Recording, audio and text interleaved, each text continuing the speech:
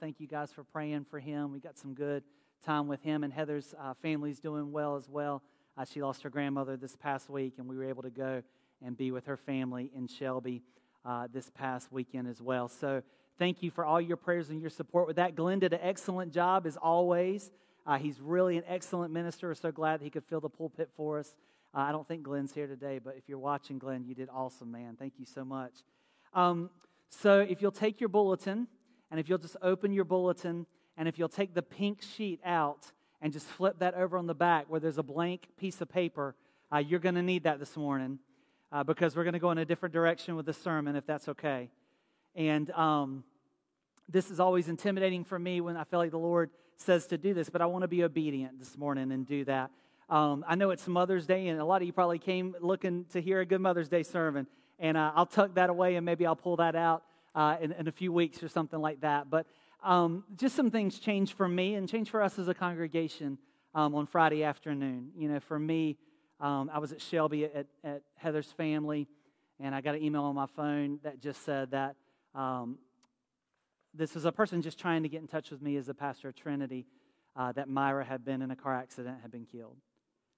And it's one of those things when you read something like that, your stomach just drops and you're thinking, this has got to be a mistake, or, you know, this can't be what's happening. So I just called the phone number in the email, and I got one of Myra's friends, and evidently about 2:30 on Friday afternoon, Myra was making a left turn in traffic and was hit head-on and was killed. And through some convergence of circumstances, the coroner in Sumter just happened to know Myra's best friend and contacted her and was able to get in touch with us.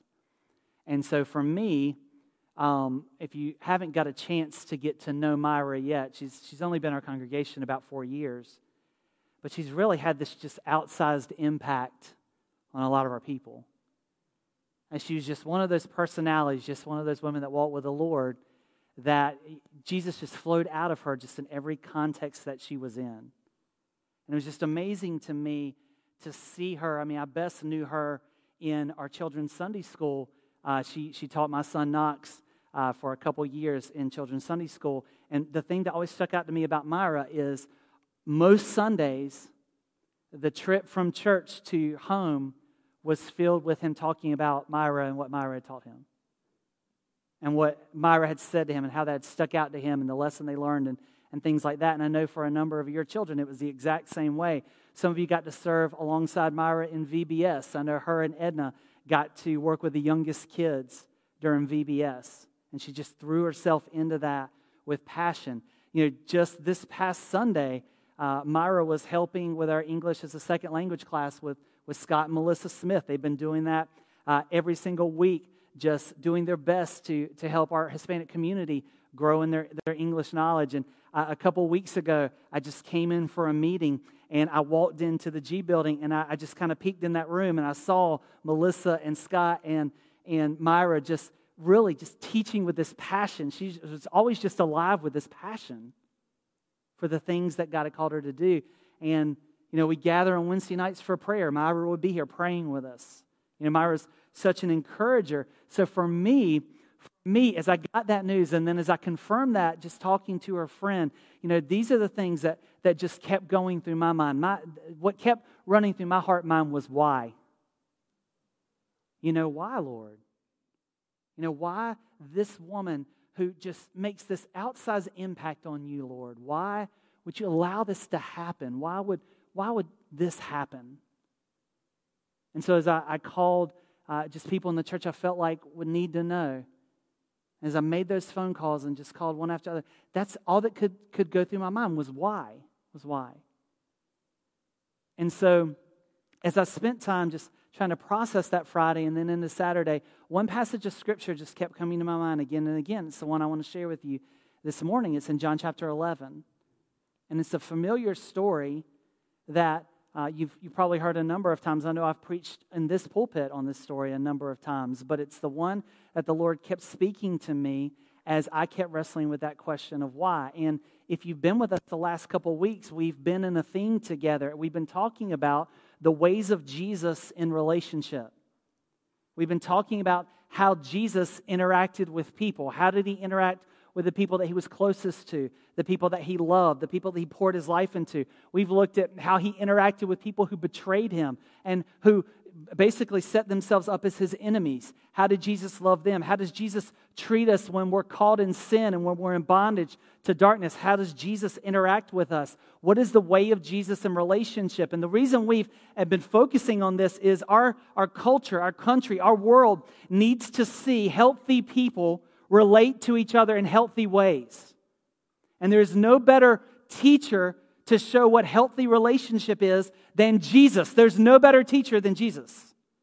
And there's no better way to understand how Jesus related to people than to see his life laid out in the Word of God. And Scripture is very clear. The Gospels paint this amazing picture of 3 years of Jesus' life interacting with people of all shades and colors, backgrounds, rich and poor, people who are close to God, people who are far from God. You see Jesus intimately interacting with different people, and the heart of God is reflected through him again and again. And that is the model that we need. And what's interesting is, as I went to this passage that the Lord laid on my heart in John 11, what I saw was the way of Jesus in relationship when we don't understand. Like, how does Jesus interact with us? How does he speak to us? What does he do in our life when we don't understand what's going on around us and what he's doing? And I think this passage models this for us in so many ways. So I want to invite you to open your Bibles to John chapter 11. That's where we'll camp out there. But I have been challenging you to memorize a couple verses during this sermon series.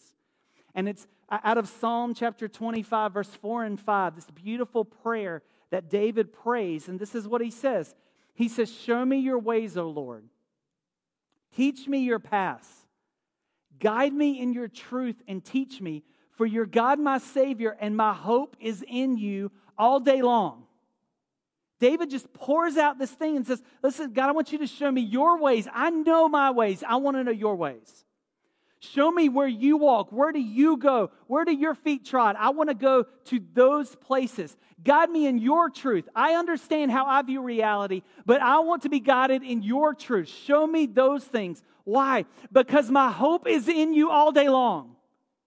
My hope is in you. Think about who wrote that. King David, the head of the army, the leader of Jerusalem, the one who had built up the palace, who had every advantage in his day. An army at his back, people ready to serve him. What does he say? He doesn't say, my hope is in this fortress. My hope is in these armies. What does he say? My hope is in you. Teach me your ways. My hope is in you. And we want that to become the prayer of our heart. We want Jesus to teach us his ways in every area of our life, and especially when it comes to relationships. So John chapter 11, let me just set the tone for you a little bit. Jesus is nearing the end of his ministry. So he's been traveling with, especially the 12, we know that, but he also had other men and women that followed him.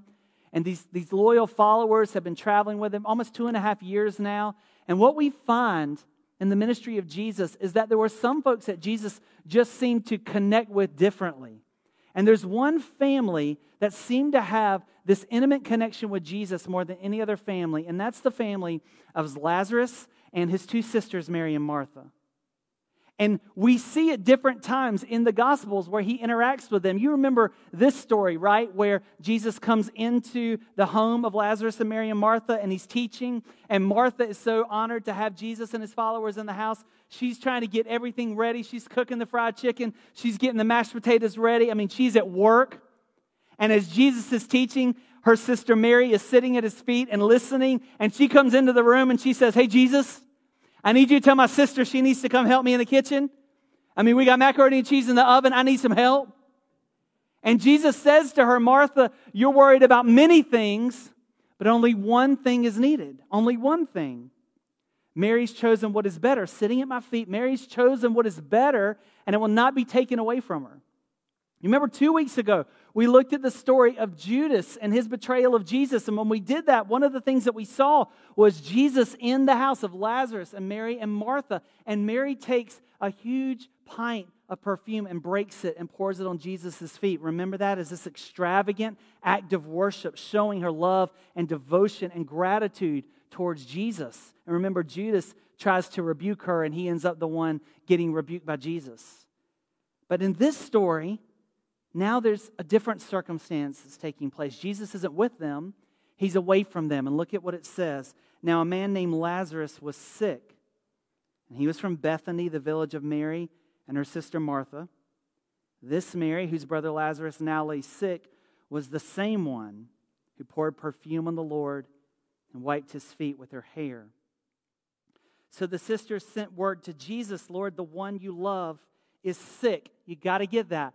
This is not just someone. This isn't just a passing person. This is a close, intimate friend of Jesus. He loves this family. He had poured his life into them. They had poured their life into him. I wonder how many times he had stayed in their home, how many late night conversations had around their table. He loved Lazarus. Verse 4, when he heard this, Jesus said, the sickness will not end in death. No, it's for God's glory, so that God's Son may be glorified through it. Now, Jesus loved Martha and her sister and Lazarus. Do you see the theme John's building here? These aren't ordinary people. He loved them. So when he heard that Lazarus was sick, he stayed where he was for 2 more days. So as we talk about the ways of Jesus and how different the ways of Jesus are from our ways, here's a glaring example. Because if my friends were sick and I felt that I had the ability to intervene in that and to help prevent that sickness from going any further, in my humanness, I would have got on the road right then. But Jesus didn't act out of his humanness. The ways of Jesus were different. The ways of Jesus could feel passion and love for others. But the ways of Jesus always focused on the ways of the Father first. So Jesus understood what was happening, and it's clear he knew God had a plan and what God was going to do. So the way of Jesus was not to rush to his friends, but to delay and obey his Father. That's the way of Jesus. Isn't that so different than our ways? We must learn the ways of Jesus. Verse 7, then he said to the disciples, verse 6, so when he heard that Lazarus was sick, he stayed where he was for 2 more days. And then he said to his disciples, let us go back to Judea. But Rabbi, they said, a short while ago the Jews there tried to stone you, and yet you're going back. And Jesus answered, are there not 12 hours of daylight? Anyone who walks in the daytime will not stumble, for they see by this world's light. It's when a person walks at night that they stumble, for they have no light. And after he said this, he went on to tell them, our friend Lazarus has fallen asleep, but I'm going to wake him up. But his disciples replied, Lord, if he sleeps, he'll get better. So understand, Jesus is trying to communicate Lazarus has died. And his disciples don't understand Jesus, and they don't understand the plan. So right from the get-go, there is a misunderstanding of what is happening. So then he told them plainly, Lazarus is dead. And for your sake, I'm glad I wasn't there, so that you may believe. But let us go to him. And then Thomas, also known as Didymus, said to the rest of the disciples, let us also go that we may die with him. So now he's really missed it. Jesus tries to be soft, and then he's point blank, and then Thomas spiritualizes that, and now he's missed that. He's misunderstood Jesus again in that short interaction. Verse 17, on his arrival, Jesus found that Lazarus had already been in the tomb for 4 days. And now Bethany was less than 2 miles from Jerusalem, and many Jews had come to Martha and Mary to comfort them in their loss of their brother. And when Martha heard that Jesus was coming, she went out to meet him, but Mary stayed at home. Lord, Martha said to Jesus, if you'd been here, my brother would not have died. But I know that even now, God will give you whatever you ask. So far, so good. I mean, two incredibly true statements about Jesus. Had Jesus been there, he could have saved Lazarus. And that God will give Jesus whatever he asks. So far, we're good. And Jesus said to her, your brother will rise again. And Martha said, I know he'll rise again in the resurrection at the last day. Again, misunderstanding what he's saying, not understanding what God's doing. And Jesus said to her, I am the resurrection and the life. The one who believes in me will live even though they die. And whoever lives by believing in me will never die. Do you believe this? Yes, Lord, she replied. I believe that you're the Messiah, the Son of God, who is to come into the world. It seems that Martha had picked up a few things since that time of working hard in the kitchen, right? It sounded like she had learned to sit at the feet of Jesus because she's making this incredible confession of Jesus as the Messiah, the Son of God. She had picked up a few things in their time together. Verse 28, after she had said this, she went back and called her sister Mary aside. The teacher is here, and he's asking for you. And when Mary heard this, she got up quickly and went to him. Now Jesus had not yet entered the village, but was still at the place where Martha had met him. And when Jesus, who had been with Mary in the house, when the Jews who had been with Mary in the house comforting her noticed how quickly she got up and went out, they followed her, supposing she was going to the tomb to mourn there. And when Mary reached the place where Jesus was and saw him, she fell at his feet and she said, Lord, if you had been here, my brother would not have died. And when Jesus saw her weeping, and the Jews who had come along with her also weeping, he was deeply moved in spirit and troubled. Make note of that. The first time that we're told that Jesus is deeply moved in response to their weeping. Verse 34. Where have you laid him? He asked. Come and see, Lord. They replied. So in Jewish culture, when someone would die, they would take the body and they would wrap it in strips of cloth. And within those strips of cloth, they would take certain plants and spices and they would interweave it in those wrappings. Because as you can imagine, Israel, for the most part of the year, is a very warm culture. And so the bodies would start to smell because of the hot weather. And part of the burial process, they would just wrap it in these spices. And then this is what they would do. They would have these family tombs. So they would cut these tombs out of rocks. And it would have almost like a walk-in kind of room. And then off the sides of each of that room, they would have little kind of rectangles carved into the wall. And this is what they would do. They would have a rectangle carved for each of the family members. And what they would do is, when someone died, they would wrap the body and they would lay the body in that opening area for about a year until the body decayed down to a certain point. And then they would come back in a year and they would take the bones of that body and they would either place the body in a stone box, what was literally called a bone box, or if they weren't wealthy enough to do that, then they would just take the bones and they would place it in one of those side tunnels.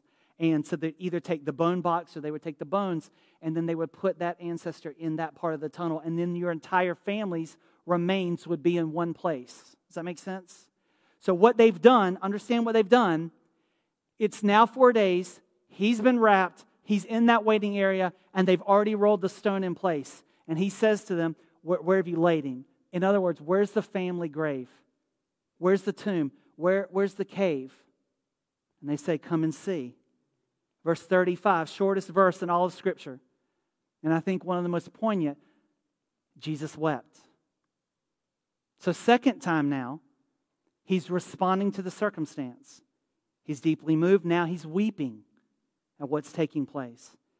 Verse 36, then the Jews said, see how he loved him. But some of them said, and you have to know Jesus heard this, could not the one who opened the eyes of the blind man have kept this man from dying? Jesus, once more, deeply moved, came to the tomb. So third time now, Jesus is responding to what's happening with deep passion, deep weeping, deep grief. Look at this. Take the stone away, he said. But Lord, Martha said, the sister of the dead man, by this time there's a bad odor, for he's been dead for 4 days.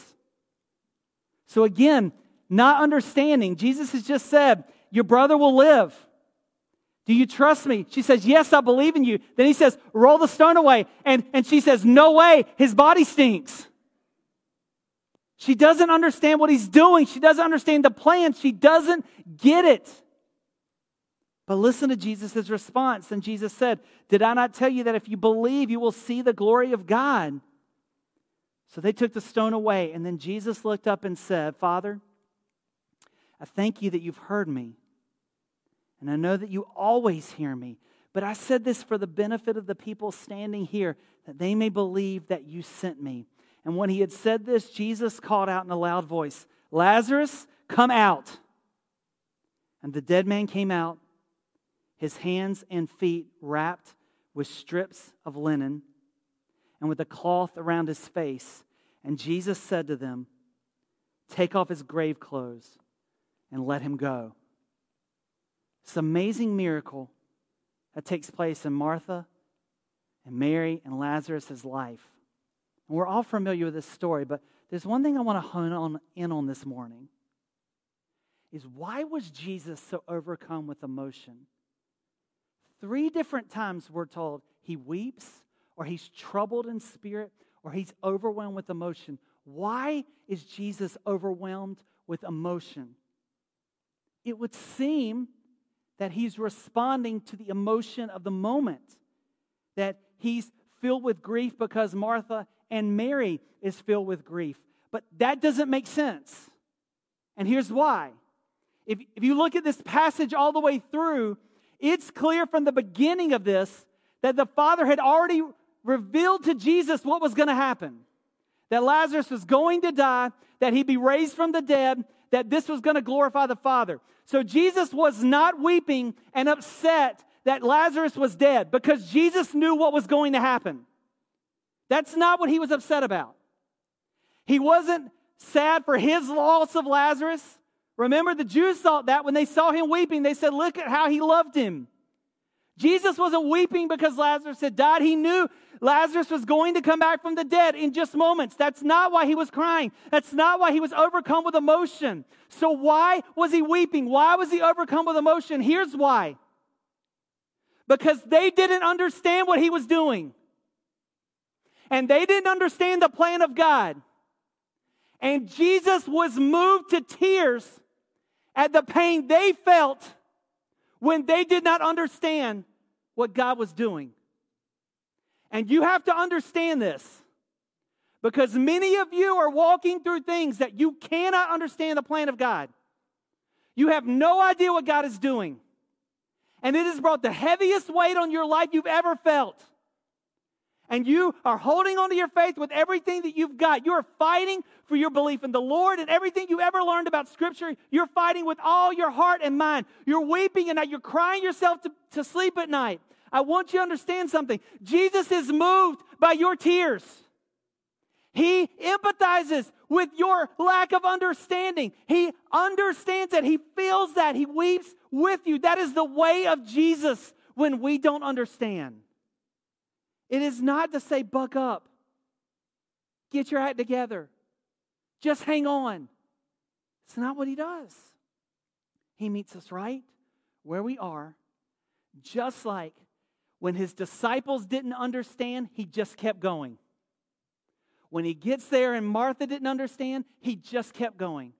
When Mary didn't understand, he just kept going. When the Jews didn't understand, he just kept going. And he empathized with every single one of their pains and griefs because they did not understand what the plan of God was and what God was doing among them. He empathized. You know what the Lord just revealed to me? He empathized with me Friday afternoon when I got that email and my stomach just dropped and I couldn't understand why the Lord would allow Myra to be taken like that. And then he was with every single one of us that I had to call this week and say, listen, Myra was killed in a car accident. He was right there. He was weeping and he was feeling that right with us. He was right there with my 10-year-old son who I had to take out on the porch and have the third talk about someone close to him dying. Miss Joyce, his grandmother, and now Myra in a month and a half. And I had to understand that at 10 years old, he's not going to understand this. He's not going to get this. But Jesus is right there with him, just like he's right there with me. And his lack of understanding is no different than my lack of understanding. And Jesus relates to both of us the exact same way. That is Jesus. That's Jesus. And I want you to see Paul's take on this.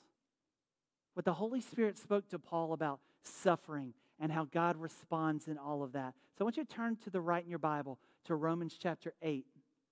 I know we're reading a lot of Scripture today, but you know what? Sometimes Scripture has more things to say than the pastor does. And that's okay. As a pastor, it's okay.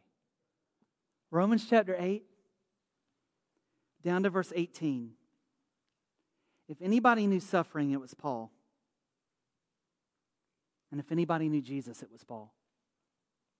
Romans 8:18. I consider that our present sufferings are not worth comparing with the glory that will be revealed in us.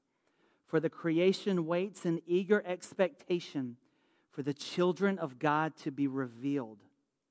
For creation was subject to frustration, not by its own choice, but by the will of the one who subjected it in hope that the creation itself would be liberated from its bondage to decay and brought into the freedom and the glory of the children of God. We know that the whole creation has been groaning as in the pains of childbirth right up to the present time. Not only so, but we ourselves who have the first fruits of the Spirit groan inwardly as we eagerly wait for our adoption to sonship and the redemption of our bodies. What a beautiful picture that Paul paints. He says, listen, this entire world, God's creation that He made good, has been infected by sin because of our choices. And this creation is groaning and waiting for the day when God will redeem all of this, where He will come back and He will set all of this brokenness right, and where His children, His bright children that He has bought by His own blood, will be revealed to the earth, and reconciliation will take place. The end will come. Even creation is groaning for that to happen. And we're groaning. Isn't that amazing? The world groans in hope for what God will bring, and we're groaning in our suffering for deliverance and the hope that God will bring. For in this hope we were saved. But hope that is seen is no hope at all. Who hopes for what they already have? But if we hope for what we do not yet have, we wait for it patiently. So in our suffering, we cling to our hope. We hold on to Jesus. We hold on to the hope of our salvation. We hold on to what He has shown us through the Word, what He's done in our life and saving us. We hold on. And look at what happens as we wait patiently, as we groan inwardly. Verse 26, in the same way, the Spirit helps us in our weakness. We do not know what we ought to pray for, but the Spirit Himself intercedes for us through wordless groans. Do you see that? Creation groans. We groan. And how does the Spirit respond? He groans in prayer on our behalf. Is that not beautiful? You want to know the way of God in your suffering? The way of God when you don't understand? In all of your groaning and suffering, He groans in prayer on your behalf. Look at this. And He who searches our hearts knows the mind of the Spirit, because the Spirit intercedes for God's people in accordance with the will of God. You have to get this. When the Spirit's praying for you, here's what He's doing. Here's what He's doing. He is not praying that happiness comes to your life. He's not even praying for the resolution of your circumstances. He is praying that the will of God be fully done in your life. Why? Because the will of God fully done in your life is always the best. It's always the best. No matter how much it hurts now, The will of God fully realized in your life is always the best. And the Spirit is praying that you won't quit, that you'll hold on, that you'll have all the strength you need to walk with Him and to walk with Jesus and trust in the Father until the will of God is revealed in your life. God's will is always the best for you. Now let's look at what that will is. You ready? Verse 28. And we know that in all things, please take your pen because you got to hear this. In all things. All things. It doesn't say some things. It doesn't say a few things. It doesn't say the easy things. It says in all things, God works for the good of those who love Him, who have been called according to His purpose. You know what it says and what it doesn't say? Here's what it doesn't say. It does not say that all things are good. That's not what it says. There are some things in our life that are just wicked and broken and terrible and sin-filled, and we live in a broken, down world, and we're infected by it. All things are not good, but you know what my God does? This is His best trick. He can take all things and make good. He can take all things and make good for those who love Him. You tell me He can take my divorce and He can make good? Absolutely! I can introduce you to people in this room who He's made good out of their divorce. Ugly, brokenness, and He's made good. Are you saying that He can make good out of my MS diagnosis? Absolutely, He can make good out of that.